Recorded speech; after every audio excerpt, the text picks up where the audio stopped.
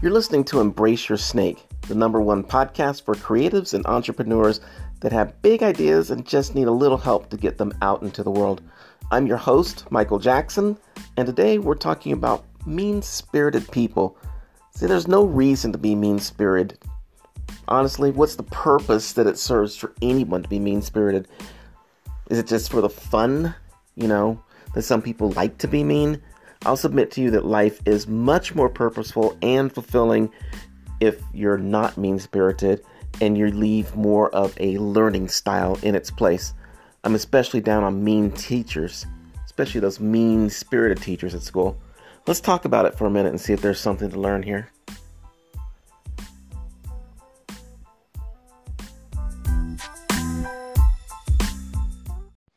I want to talk about two different individuals here. One is older, I want to say, early 60s, and another one is younger, early 20s, okay? Let's talk about both of these individuals, and I want to talk about them in terms of their life moving forward and people who are supposed to be helping them, and in the case of both of these individuals, it's teachers in school. Now, we've all had teachers in school that we really adored, and we've all had teachers in school that we just despised. They were the people that, for some reason, either they didn't like us, or maybe they didn't like one of our friends, or there was something wrong with them that caused them to just be mean-spirited. Here's the first situation. Let's talk about the older gentleman first. He's someone I've known pretty much all my life, well, I'd say all my life, and he's had some trouble through life. He's had some run-ins with the law. He's been in jail. He's had some problems with other things going on in his life. But at this point in his life, he has gotten to where he is pulling things together and getting his act together, and has decided to go back to school and get an education. So the situation happens like this. He's studied diligently for the entire, I guess, semester, because it's a college course. Studied diligently for the entire semester. Did his papers he was supposed to. Did miss a couple of classes, here and there. I should say tardy maybe for a couple of the classes, and I think might have missed one class. No big deal. Still knew all the material. Was on a course to actually pass the subject matter for that teacher. So the day of the actual course, for the final exam, he gets all of his works done. He's got his papers done, and he decides, man, I'm just wiped out. I'm going to take a nap. Now, he wakes up after the nap, and the course, the final, has already started. He goes to the class, and the door is locked. Teacher won't let him in. Teacher had previously said, if you're not in the course by the time the exam starts, you're not getting in. Now, the teacher had never locked the door to the class during the whole semester.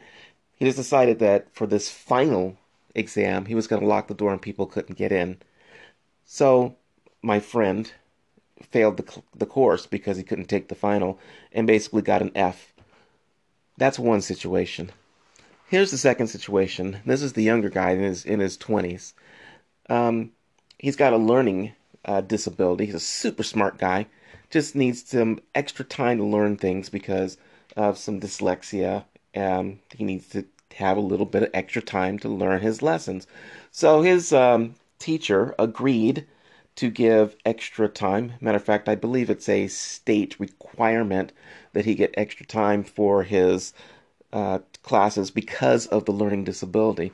Well, the teacher, it turns out, was going through some personal matters in her life and didn't actually give my friend the extra materials. As a matter of fact, when it was time for that final test to come, she dumped, tons of work on him, and because of his learning disability, he was not able to take that test and pass it. There was no way. Physically, couldn't do it. So, we have two situations here where teachers were supposed to be teaching.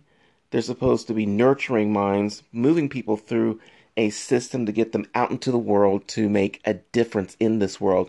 And because of their rules, They decided, you're not going to pass my class because you didn't follow my rules. Now, who does that benefit? Does it teach the person who's in their 60s more responsibility? By the way, the teacher, I believe, is in their late 30s or 40s, something like this. And they're going to teach the 60-year-old a lesson by failing them and making them take the class again. That doesn't seem right to me. In the case of the 20-year-old, the teacher is older, and the teacher just had personal issues going on herself and couldn't take care of what she was supposed to do for the student, so she failed my friend also because of her issues. Just, you know what? I didn't have to do that. You're going to fail the class. Take it over. Neither one of those situations helps anybody. It doesn't help either of the students. It doesn't help society have people who are functioning well in our society. It doesn't teach anyone a lesson per se, because all it teaches you is there are people in the world who are jerks like this. Now, one might argue, oh, well, the rule was you need to be there on time to take the test. Who does it hurt? Who does it hurt? This was not a military operation where the bombers need to come over at 400 hours and drop their bombs, otherwise the tanks can't roll. No, there was no life or death here. There was no situation where those tests couldn't be administered later, and the person who was taking the test couldn't just take them and pass and move on, move forward with life. Now, there are details that we can go into, but my point about these two stories is this, and this is how you can look at your business and your life moving forward. You've got the opportunity during your business to help people, and there are people who have the opportunity to help you. I will hope and pray that the people that you get to help, you think about their situation and you go, you know what? That's not life and death. I can help that person. I can be patient. I can understand when people have problems and they need a little extra help. And hopefully when somebody looks at you and you owe them something, they will look at you and say, you know what? There are extenuating circumstances here. I'm going to help this person out and help them move forward, help them build their business, help them become another contributing person in society so we all grow. Just take time to think about the experience that you're creating for someone else and how they may receive your either help or denial of help.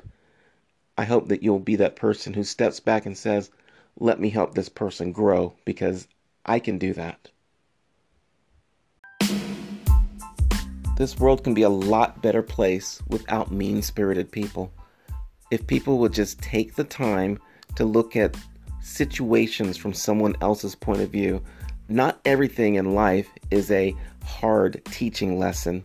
Not everything in life has to be my way or the highway. If you can help somebody, you can help them grow. You can see them to the next level in their evolution. Help them out a little bit. You can bend the rules. Nothing is black and white so much that you can't help somebody reach their next goal. This is Michael Jackson. Peace.